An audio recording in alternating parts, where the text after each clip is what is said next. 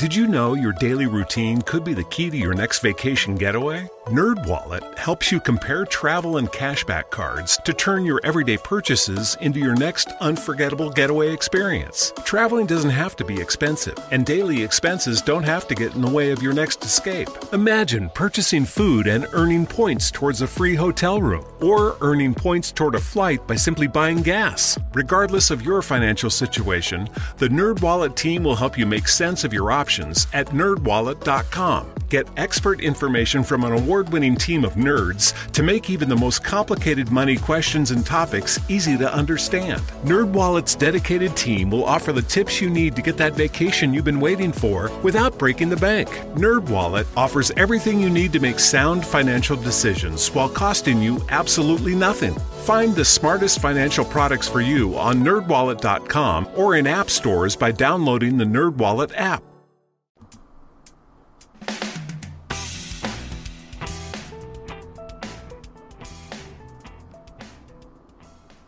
Hi guys, this is Jim the Keys Bartender. It is coming from a cooler and sunny. I am coming from a sunny and cooler Florida Keys. How are you today? I know on the East Coast is cold, a lot, Northern Hemisphere is cold. So stay warm. I don't know what to say. Down here, people have different reactions to it. I'm reveling in this weather. This cool weather here. We have the windows open, fresh air. I sleep better at night. I work better. I do everything. There's something about it. The only thing around here is like the flora and the fauna don't do so well in the cooler weather.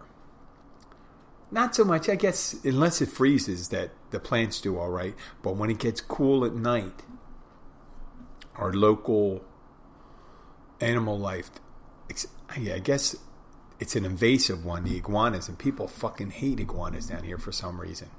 They have a hard-on for our iguanas. Yes, they do. They actually have people that just rejoice in killing these. They're invasive species, but then again, like I've said for years, humans are the most invasive species in the solar system right now. Iguanas weren't looking to come to the Florida Keys. They were brought here. Okay? Humans built rockets to get to the moon, and they're attempting to get to another planet. And if they get any more advanced in technology, they're looking to get outside the solar system. So be on the lookout if you're listening. Luckily, this doesn't broadcast unless aliens are monitoring our internet. They could be monitoring our airwaves, but who knows? Why wouldn't they? If you're that advanced and they have come to visit, or are they observing us from a distance, like a neighbor looking across the street at a neighbor that's kind of disturbing? They're looking through the shades. So aliens could be like that older, well-off neighbor looking through the shades and say, what is my neighbor up to there? Oh my God, they're having another party. They really don't take care of their property that well. Oh, that looks really dangerous. They don't really take care of their lawn. Their trees look like shit. Oh man, they got to change their water pipes. I mean, whatever. They're going to be they're looking across the street and they say, man, they got a lot of weapons too. Who they defend? Oh, they're defending themselves against themselves. And they'd be looking and say, well, we get along over here, but these guys are crazy. I don't know how I got that. I was just talking about iguanas. What happens when the weather gets cool? These cold-blooded animals just go dormant, as they're genetically or evolutionary designed to do. So they move a little slower. If the temperature gets really low, they actually go into the water. Iguanas don't normally go for a swim and things like that because they don't really care about the heat. But they'll get in the water in order to avoid like 60-degree weather. They'll just jump in the water and get warm up there. and they hang on. But they fall out of trees at night when the temperature gets low, and then their heartbeat slows down and stuff, and they go into a dormancy. There have been stories about people. This is the Wells Fargo wagon. It's coming down the street, or UPS or FedEx or something. It looks like we're getting a delivery.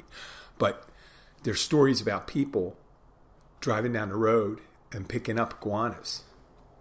I don't know why you'd pick up an iguana if you thought it was dead. I know you hear stories about people making roadkill recipes, right? I mean, if you're hungry, that may be a thing to do. But what happens is the story is someone's driving down the road and they're seeing these iguanas laying on the side and they think they're dead and they put them in the back. But the temperature in the vehicle is warmer than outside and they start coming back. Like zombies.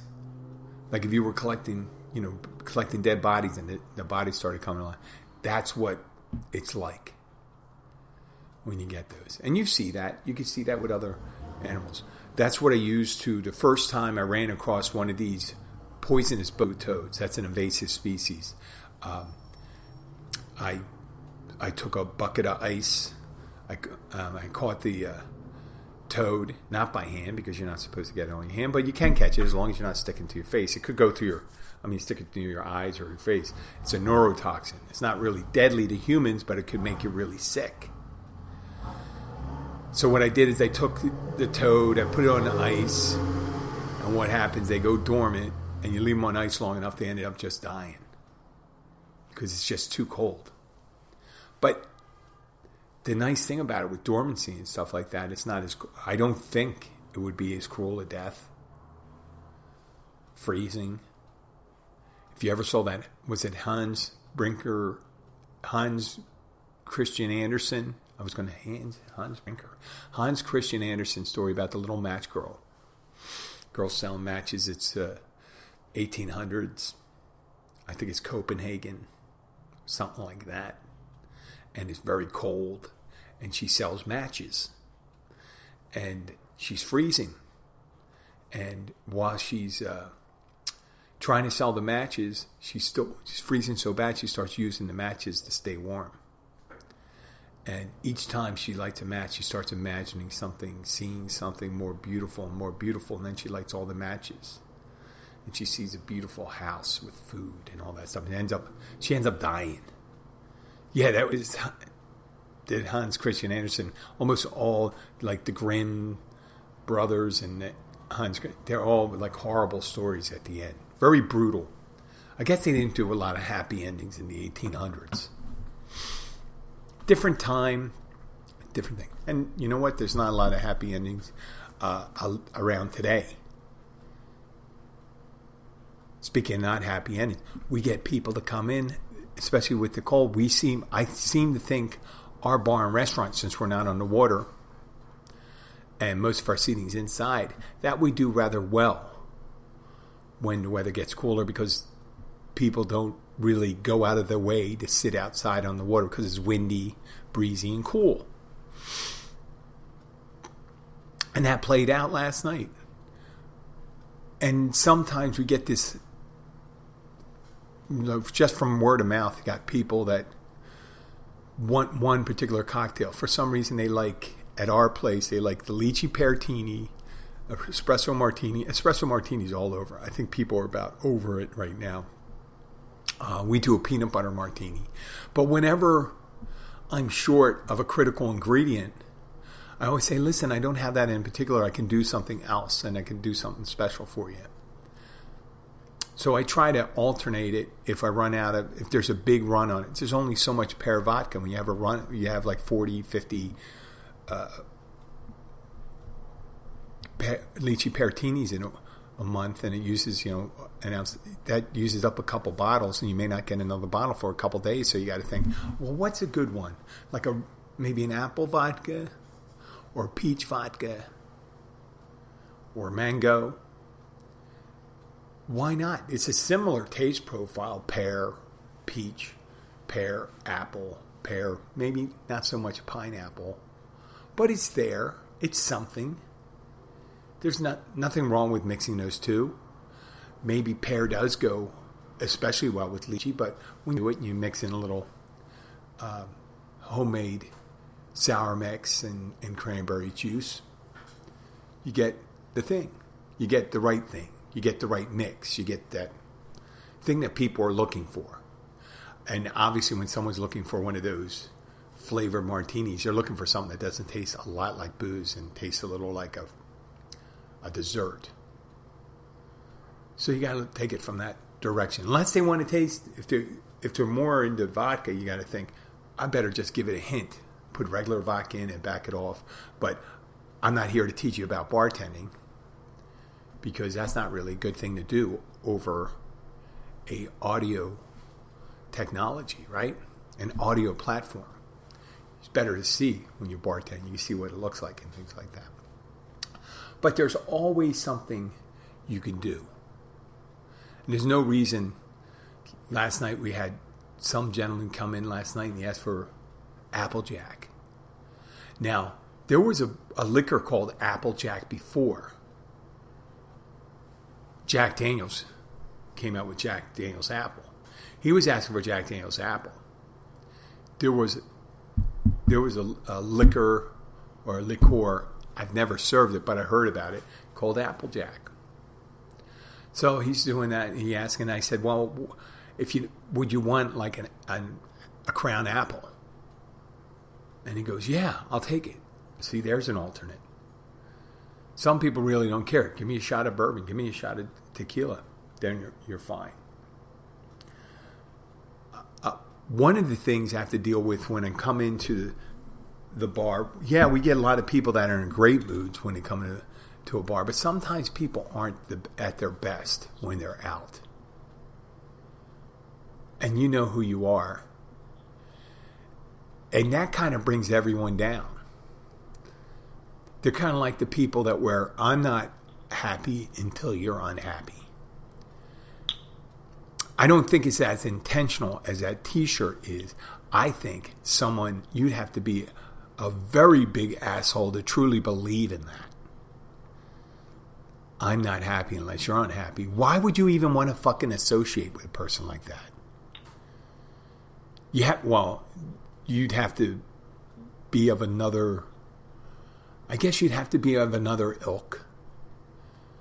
If your primary goal is to make people unhappy, then that would be an interesting reflection upon your deathbed. You're dying. If you did have time to reflect, and you thought, wow, looking back on life, I really made a lot of people unhappy. Well, my job is done on this earth. Wow. And if you had a coming to God moment, you'd probably be really praying and saying, man, I'm really sorry I did that. That was kind of selfish. I didn't think about what would happen at the end. Because I'm thinking I might have screwed myself over by, and then there can be people who say, well, maybe that was the tribulation people needed, the suffering people needed in order to make them more sane. No, it wasn't. You dispensing it did not make you a better person or make it easier for you. But needless to say, if you do believe in an afterlife where there is a scale weighing your good deeds and bad deeds, if your credo was, I'm not happy unless you're unhappy, that really weighs down on the other side. You are a piece of shit. And if that was your goal to be a piece of shit, then congratulations, you achieved it. I did say someone yesterday that was, they had, I'm not going to mention who it was. And they don't listen to podcasts. I don't think they do. Because they spend their money, they ended up having drinks and they didn't have enough money, and they said, no, I'll pay you back. And I said, this is not what we do. You definitely don't annoy me and then tell me you don't want to have money to pay the bill. I'm willing to pay for that at the end. I don't want to make a habit of it because that's not my job, and I'm not here to pay for your drinks. But in the end, the person kept on talking after they were done drinking because I said, "Oh, you don't have enough to pay for your bill. You have $5. Okay, well, you're done. You're done drinking." And then he had people come over. Now, you may disagree with me on this, but if your drinking is not a thing you need to survive, I know as a non-drinking alcoholic or an alcoholic in recovery, it may seem like you need a drink, but you really don't need it. Unless, to avoid maybe the jitters or something like that. But this person was drinking all day, and he approached several people to buy drinks, but he neglected to tell the people that were going to buy him a drink that he did not pay his bill yet. And I said, "Listen, until you pay your bill, your full bill, you're not getting another drink." And I said to people, and they said, "I'd like to buy him a drink." And I said, "Do you know the whole story?" "Well, whatever you're going to buy him, tack on, it was only $5, but $5 under. Unless you're willing to pay $5 on top, that's it. And it'll be on you. You could pay it. But I didn't even say that. I did say that, but in the end I said he can't drink until the bill's paid, and you're not paying it. And they didn't. They didn't want to pay when they found out the whole story. And I had to dime him out, but he kept on approaching people. And one guy was coming in to pick up his to-go order, and he hit him up for it. "Can I buy this guy a drink?" And I said, "I'm sorry, but I told him that whole story." And he goes, "Oh, I understand." I said, "Listen, it's none of your concern. I'm dealing with it right now." And he stayed around for an extra 40 minutes. And he says, "I'm sorry for being an asshole. I'm sorry for being an asshole. I didn't mean to make you angry." I said, you may not intended to have been an asshole, and you're trying to tell me you're not an asshole. But this guy convinced me that he was an asshole because he stayed around. He stayed around at the end. And he wasn't his normal intoxicated self. He just was, that's what he was doing today. That day. His intention was to drink. And what he does every time he gets a check, he will spend all of it and then attempt to, owe people money. And he may end up paying people. But I tell him, until he cannot do this. He can never do this again. I said, "Listen, you have to go someplace else. You could have spent your $10 someplace else getting a six-pack instead of coming in and annoying me at the bar." It sounds selfish of me and things like that, but I have other people I have to serve. And my job isn't, I know I've talked to this guy too on blue in the face and saying, "You don't have to keep on doing this. This isn't working for you. If you ever want to learn about an alternate way you'd like to live your life, please ask me. But what you're doing here,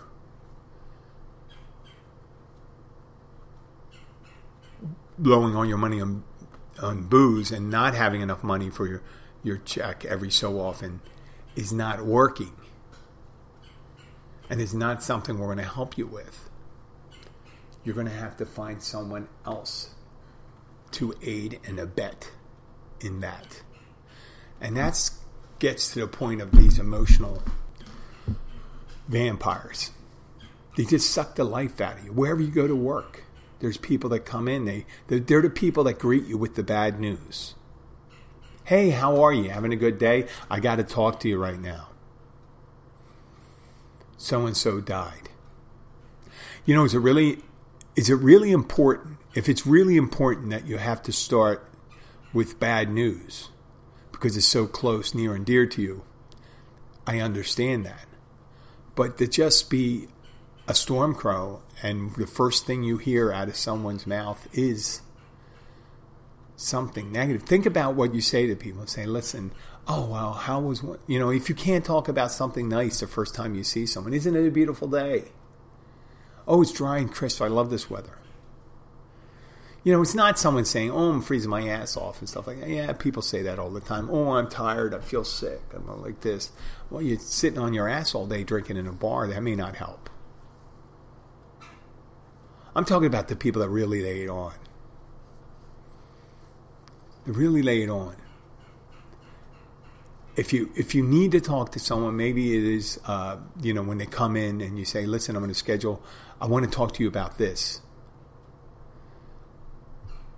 I want you to talk about that." I know for me, I am affected by that. So affected. I haven't gotten to that Zen part, that Zen talent, that no matter what someone says, not taking something personally, not letting bad news affect me. There's got to be a balance. I like to see something. I like to laugh. I like to laugh first or smile first and say, "Hello, how are you?" And there are people, lots of people like that the first thing they do is positive and happy. And they go, blah, blah, blah. And they go that, "Oh, sadly, this happened." There's a woman, a close patron, who within a year, within 6 months, lost her husband and her son. Her son from another marriage, but her husband, he's in his 70s, son was in his early 50s. And I know she's sad when she comes in. I understand why she's sad. And she still smiles when she sees me, and I go over and hug her and stuff like that. And you know what? She does not bring me down. That's bad news. She has major reasons to do it, but she comes by to be consoled and to be happy. And she's ready to laugh. And there's other people that have no apparent. Now, no apparent. That's very important because you don't know exactly what's going on in someone's life. But if they're striking out and trying to steal your thing, being nasty, there's nothing you could do to stop them from saying something, but you can do something about the way you react to it. You can ignore what they say, take care of what they need, and try not to interact and say, "I'm sorry to hear that." Boom. There's some people, you have to just say, "Hey, this is enough for today. Let's not pile on. Let's start out with some good stuff." Do you have anything good for me today? Anything good for me? And part of that is me leading into it. I guess maybe when you're walking in and you're cheerful and stuff like that, some people are there. They're the bluebird, they're the anti-bluebird of happiness. They're looking to shit on you. And getting back to that, "I'm not happy until you're unhappy." And they live perpetually under a cloud. There was a song by David Gray. I saw the video. "This Year's Love." And in the video, this guy is walking around and there's a permanent storm cloud over him. A permanent storm cloud. And then in the end, I guess it's kind of like talking to people that are going through similar situations. They get all together and they bring their storm clouds together and they turn a desert into a vibrant, florid oasis. Right? Kind of like the misery loves company thing. Misery doesn't love company. Misery likes making its own company.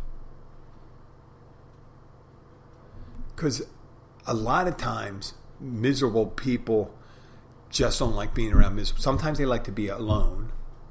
Other times they need to they need to see an absence of happiness. Right? So there's got to be tactics we can use. There's got to be. I haven't found a perfect one because I used to meditate all the time, and I intend to carve out a little time today after I do this podcast to sit back and just meditate and try to get back to, I guess, that middle part of a thing where you're no place. You're getting rid of any of the baggage you're carrying around. This morning, I'm not going to bring you down. There was someone suddenly passed, and there were a student in my spin class, and they were there 10 days before, and they passed away alone. And just like my friend did a month or two ago, that we just had a memorial service, this person I thought was very healthy, and I was very surprised to hear that. And it saddened me. But it didn't put me into a funk. There is a play by Shakespeare, Henry V, and it's not one of the battle scenes or anything like that. There is a side story going on in Henry V, and it's one of the new king, Henry V. His former companions were kind of happy-go-lucky drunkards led by a low-ranking knight called Sir John Falstaff. And they're full of drunken debauchery, just drinking and women and all this stuff. And there's Bardolph, Pistol, and Nym are the friends. And there's John Falstaff and the former friend, they called him Hal, but it was Henry. He's already assumed the throne. And when King Henry V denies John Falstaff and doesn't accept him as his friend after being friends for a year, he decides that he's got to separate himself from him, John Falstaff falls into a funk. And he gets ill. And he dies among his friends, his other friends, Bardolph, Nym, and Pistol. And Nym, Bardolph, and the page, the young assistant, are kind of bemoaning the passing of Sir John Falstaff, and they're kind of sad and moaning.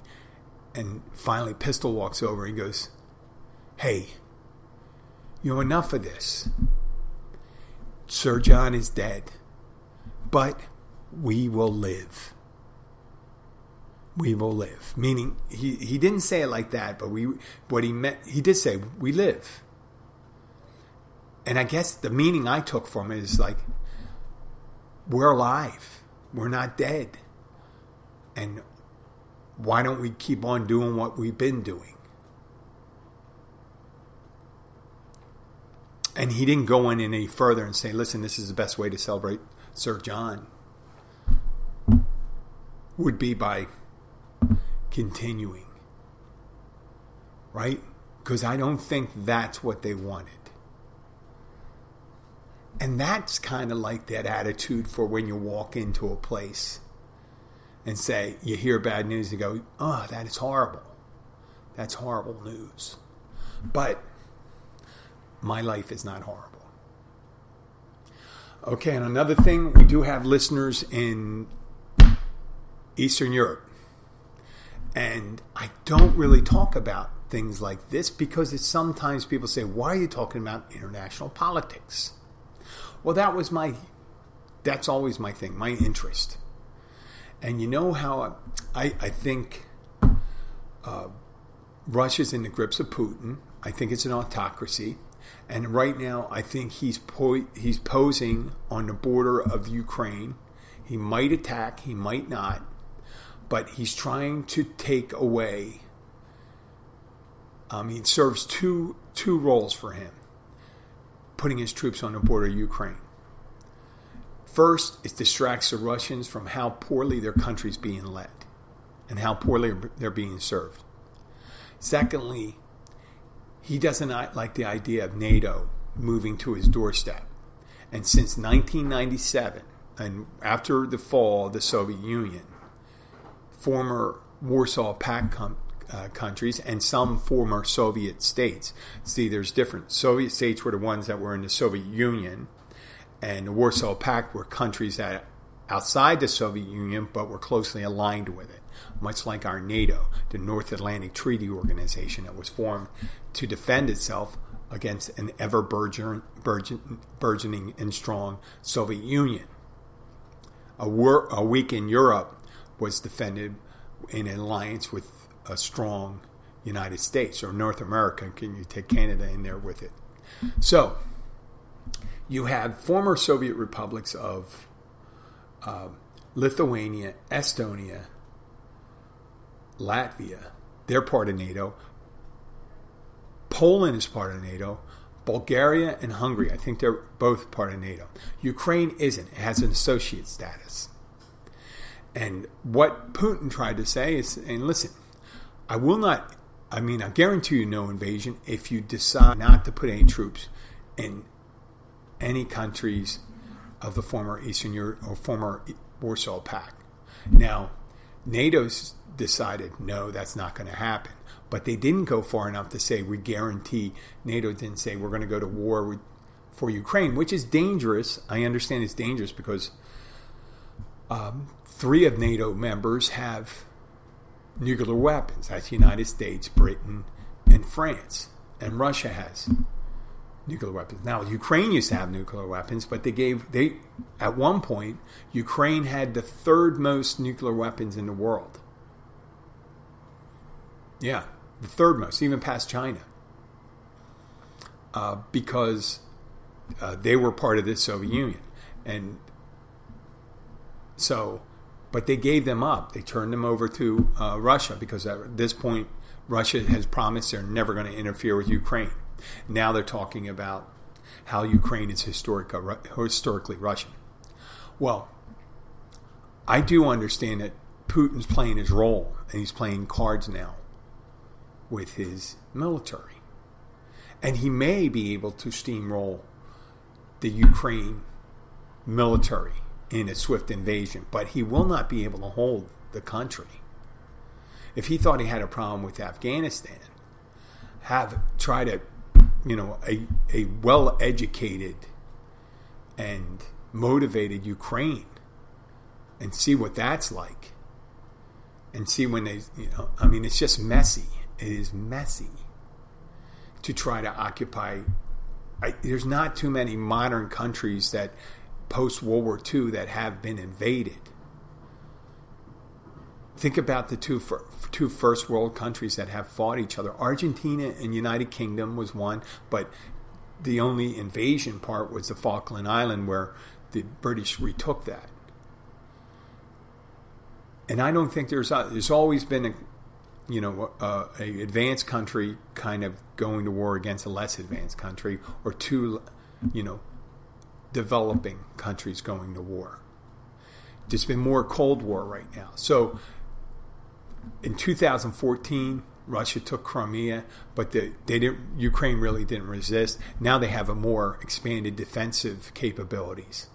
So I think they're going to have a little problem in the long run. They might be able to take a little land and fortify and take over part, but they're not going to convince Ukrainians and the Europeans that it's a good idea to pull back. And there's countries out there, Lithuania, Estonia, and Latvia, seeing what they're doing, and Poland and Hungary and Bulgaria are seeing what he's doing on Ukraine, and they don't want to pull out of NATO. Because whereas NATO, if you attack any member state of NATO, you're attacking every member state of NATO. That's the treaty. And it's kind of backfiring on them additionally because Finland and Sweden are not members of NATO.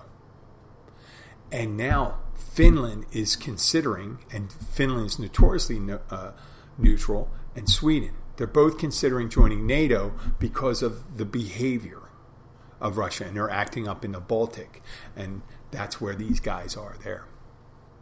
So I just want to send out my best wishes to Ukraine. I understand the tight spot they're in. They're saying, hey, listen, if you want to combat Russia, all you have to do is give us the weapons. Send us some tanks. Send us some jets. Send us some combat helicopters, attack helicopters, and things like that, and we'll use them. Well, better said than done, because that would be direct involvement, and people don't want to start a shooting war. But they're looking to enact certain, what do you call it, disciplinary actions if they do invade. And I don't know if that would be enough. But I certainly think the whole thing is there's not much you can do. There's not much you can do. Ukraine can't do a preemptive attack. As of we're speaking right now, there was a cyber attack on the Ukraine, and that could be, usually with cyber attacks and stuff like that, it could possibly be the precursor to a land attack or a sea attack, because the Russian Navy controls the Black Sea. Well, who knows? But all I'm here to say is I realize the difficult situation you're in, and I'm wishing you well. I do support the support that we're giving you. I wish they could do more, but, countries are relatively reluctant to put their soldiers in harm's way for someone, even if they're in a treaty organization. But the treaty organization guarantees that they have to do it. That's when the Congress gave permission to intervene, when it gives permission for our country to intervene when a treaty member is attacked. Okay? So that's the reason that they were reluctant to extend membership to Ukraine, because they're always going to do that. Eventually, if things settle down, if I was the Ukraine, they are looking to become NATO members, but they know that NATO membership will definitely come in handy against ever more belligerent Russia, and we wish them well. I'm signing off. I know I went on a little long about that, but I do want to thank the people in the Ukraine for listening, and hope you do well, and hope it doesn't come to fruition. I hope the Russians see the error of their way. Not the Russians themselves, but the Russian government sees the error of their way. Because Russian people, I know Russians, they're decent people, and they only get the information that the government gives them. Right? So it's not the Russian people. They don't want to send their kids to die in needless war. They're being told that Ukraine is traditionally a Russian country, and Ukrainians think they're part of Russia and stuff like that. If the Ukrainians thought they were part of Russia, you wouldn't have to line up troops there. Okay? You wouldn't have to line troops along the border. So that should settle that question when anybody says it. Normally when people want to be part of a country, they don't go to war with them. Okay, well, this is Jim the Keys Bartender signing off. Let's talk to you next week. Bye.